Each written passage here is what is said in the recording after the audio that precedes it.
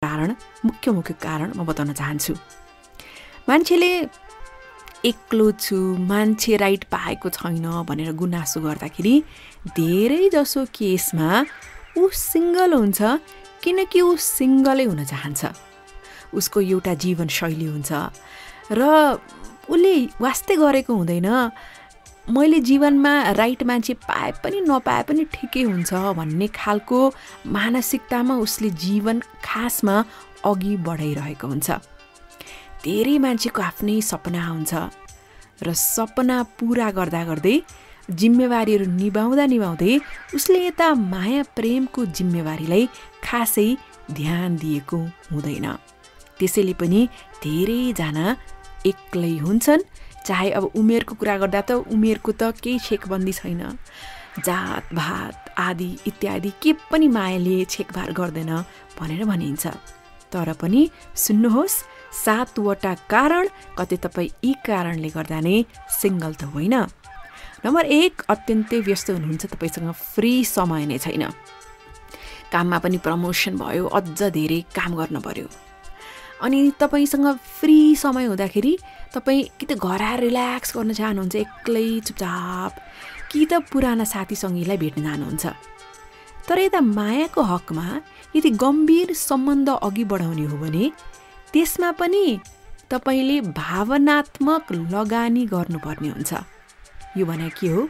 Emotional investment. तपाईँको करियरमा भर्याङ चढ्न पनि तपाईँले टाइम दिनु पर्यो, राम्रो पढ्न पर्यो, त्यसमा कति धेरै लगानी गरेको हुन्छ।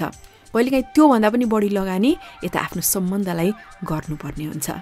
अनि सिङ्गल हुँदा त मान्छे फ्री टाइममा आफ्नै तरिकाले आफ्नै इच्छाले जहाँ गए पनि भयो, जे गरे पनि भयो भन्ने हुन्छ नि त।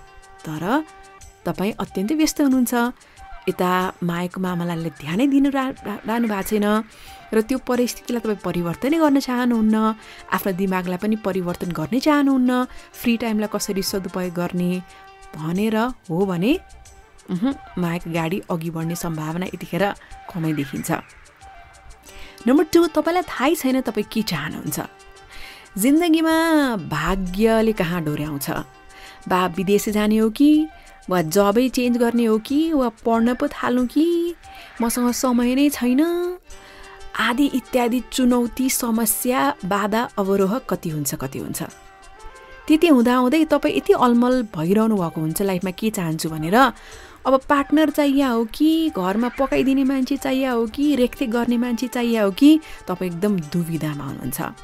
सो जबसम्म तपाईँ त्यो कुरामा नै स्पष्ट हुनुहुन्न, जबकि सबै कुरा परिवर्तन हुन्छ। हेर्नुहोस् है, अहिलेको तपाईँको जुन अवस्था छ त्यो जहिले पनि भइरहने अवस्था हो त होइन नि, पल पलमा परिवर्तन भइरहेका हुन्छन्। सो त्यो परिवर्तन अनुसार आफ्नो पनि सोचाइलाई परिवर्तन गर्ने, आफूलाई पनि प्राथमिकतामा परिवर्तन गर्ने हो भने तपाईँको लभ लाइफको गाडी दौडिन सक्छ। नम्बर 3, तपाईँ आफूमा नै आत्मविश्वासै छैन, आफैप्रति विश्वास गुमाएको छ। ऐनामा हेऱ्यो, यस्तो अनुहार बनायो, अनि म यस्तो देखिन्छु, रूप पनि राम्रो छैन भन्ने सोच्यो, मेरो काम ओभरअलै मेरो ठिक छैन भन्ने खालको सोच्यो। अनि सोची मात्र त हुन्थ्यो नि त। अब असन्तुष्टि छ भने त मान्छेले परिवर्तन गर्छ नि, त्यो अवस्थामा परिवर्तन गर्ला, जीवनमा हेर्ने दृष्टिकोणमा परिवर्तन गर्ला, काम परिवर्तन गर्ला। तर छैन, दुखी भयो, अनि बिस्तारै साथीभाइ पनि घट्दै एक्लै भयो। अनि त्यसपछि ला अब त कोही मान्छे भेट्यो भने पनि उसले मसँग ब्रेकअप गर्ला भनेर डराएर बस्यो। अनि कहाँ हुन्छ त? तपाईँले आफूलाई र जिन्दगीलाई हेर्ने नजरियालाई नै परिवर्तन गर्न आवश्यक छ। अर्को कारण, तपाईँ सबैलाई सिकाउँदै अर्थी उपदेश बाँड्दै हिँड्नुहुन्छ। थाहा छ, अर्थी उपदेश माग्दाखेरि प्रायःले के गर्छन्, त्यस्तासँग अर्थी उपदेश माग्छन् जसको वरिपरि खासै जिम्मेवारी हुँदैन। किनभने जसले समस्या लिएर गएको हुन्छ नि, उसले खास सल्लाह सुझाव सुन्न पनि चाहेको हुँदैन अरे। ऊ बस बोल्न चाहन्छ, मेरो कुरो कसैले सुनिदियोस् भन्ने चाहन्छ र त्यत्तिकै फर्केर आउन चाहन्छ। सो तपाईँको हकमा पनि सिङ्गल मान्छेसँग धेरै समय हुन्छ, धेरै जिम्मेवारी पनि हुँदैन, अनि त्यही भएर धेरैले तपाईँलाई अर्थी उपदेश माग्न आउँछन्, तपाईँ देखको दे हुनुहुन्छ। तर तपाईँ पनि त्यस्तै गर्नुहुन्छ भने कि तपाईँ त्यति सफल हुनुहुन्छ, त्यति सम्पन्न हुनुहुन्छ, जीवनमा सबैलाई ज्ञान बाँड्दै हेर्न, इनकेस हुनुहुन्न भने ल है बन्द गर्नु पऱ्यो, त्यो तपाईँलाई मिले जस्तो छ हो। अर्को, तपाईँ पर्फेक्ट पार्टनरको खोजीमा हुनुहुन्छ। यसको बारे त मैले बढ्ता बताउनै पर्दैन, कोही पनि पर्फेक्ट हुँदैन। मलाई यस्तै चाहिन्छ उस्तै चाहिन्छ भने गर्ने हो भने अन्तमा सिङ्गलका सिङ्गलै भइन्छ है। र सेकेन्ड लास्टमा तपाईँ यति धेरै आफूमा केन्द्रित हुनुहुन्छ, तपाईँ वरिपरि कोही देख्नुहुन्न, म एकदम आत्मकेन्द्रित। त्यस्तो भनेर कहाँ हुन्छ? खुसी पनि जबसम्म बाँडिँदैन त्यो बढ्दैन। आफूमा मात्रै धेरै फोकस्ड नहुनुहोस्।